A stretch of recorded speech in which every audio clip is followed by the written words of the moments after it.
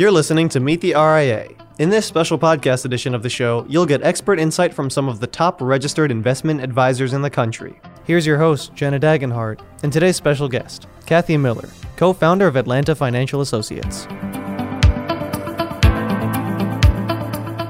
Hello and welcome to Meet the RIA. Joining us now to discuss our firm's recent merger with Mercer Advisors and her journey as an advisor is Kathy Miller. She's the co-founder of Atlanta Financial Associates. Kathy, what changes in the industry have been most impactful over your career?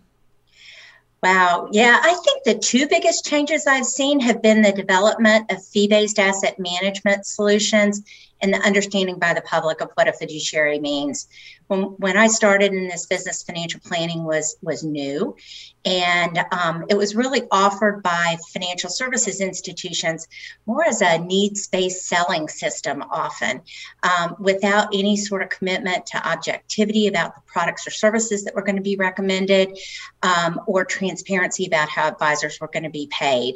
So my partner and I founded our firm 30 years ago to address that issue. We wanted to be completely independent, and we wanted to have no hidden agendas about what our recommendations were and why. In the early 2000s, we then embraced fee-based asset management solutions fully. We essentially converted our entire practice to fee-based management. And over the years, we've made a simple promise to our clients. We've promised them that we'll always be completely transparent about how we're being paid and why we're recommending what we're recommending, and that we would always put their best interests first, that our interests and theirs were aligned. Now, clients come to us already educated about what it means to be a fiduciary and asking those kinds of questions. So that's really been a sea change of the public understanding those roles and embracing them and seeking them out. Let's talk a little bit about your merger with Mercer. What were you trying to accomplish? A number of things on a number of fronts. We had been very successful as an independent firm, and we realized that what brought us to this point, though, wasn't going to necessarily guarantee our success going forward. We wanted to make sure that we had robust offerings for our clients. We were seeing the trend in the industry towards offering in-house tax planning, estate planning, and trust services. And we took a look at what it would take for us to develop those on our own. And although we were closing in on $1 billion of assets under management, we knew we needed to probably be $4 or $5 billion before those offerings would really make sense. And we decided we didn't want to ask our clients to wait the 5 or 10 years, and we didn't want the firm to wait the 5 or 10 years it would take for us to get to a size where we could offer those. So that's what we were trying to do for our clients. For our employees, we wanted to provide robust growth and professional development opportunities so they could spend their entire career at Atlanta Financial and not have to leave to find new opportunity. For the firm, we were looking for sustainability to make sure it would outlast the founders.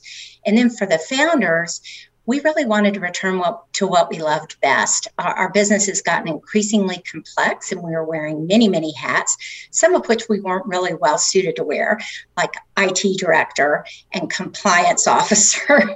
And so we really wanted to return to what our core competencies were and what we enjoyed the most, which was really working with our clients. Looking at client relationships, what do you think the clients need most from their advisors going forward?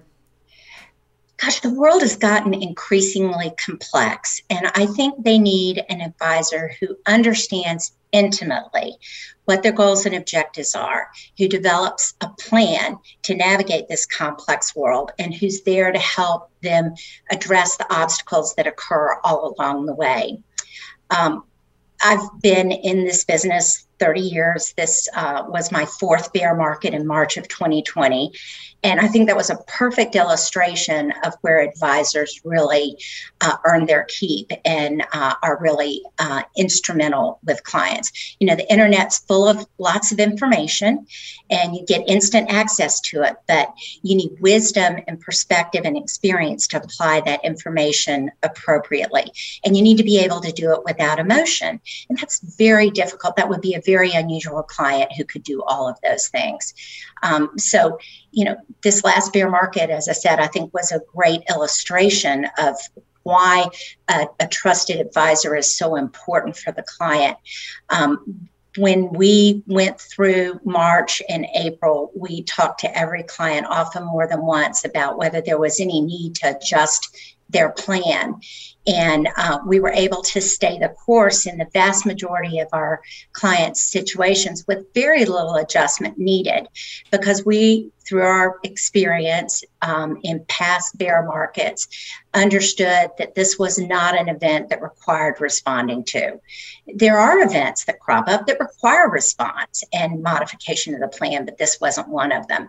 And at the end of the day, we were able to look back and see, by keeping people invested and staying the course with their plan, many clients were $500,000 million better off than they would have been if they had succumbed to that temptation to say, oh my gosh, this is a global pandemic. I need to sit this one out on the sidelines till things feel better. And that kind of wisdom in applying all the information that was bombarding people and the unemotional approach, I think, is invaluable and something that only an experienced human advisor, not a robo-advisor, not, information on the internet, can apply to a client situation. Finally, Kathy, what are the biggest challenges facing the industry in the next 5 to 10 years? I think the biggest challenge facing our industry is just complexity in our business. And that complexity really means firms need scale, and it's driving firms to get bigger and get bigger quickly. The consolidation we're seeing in the industry is really palpable, and it's driven a lot of the activity in the last year or so.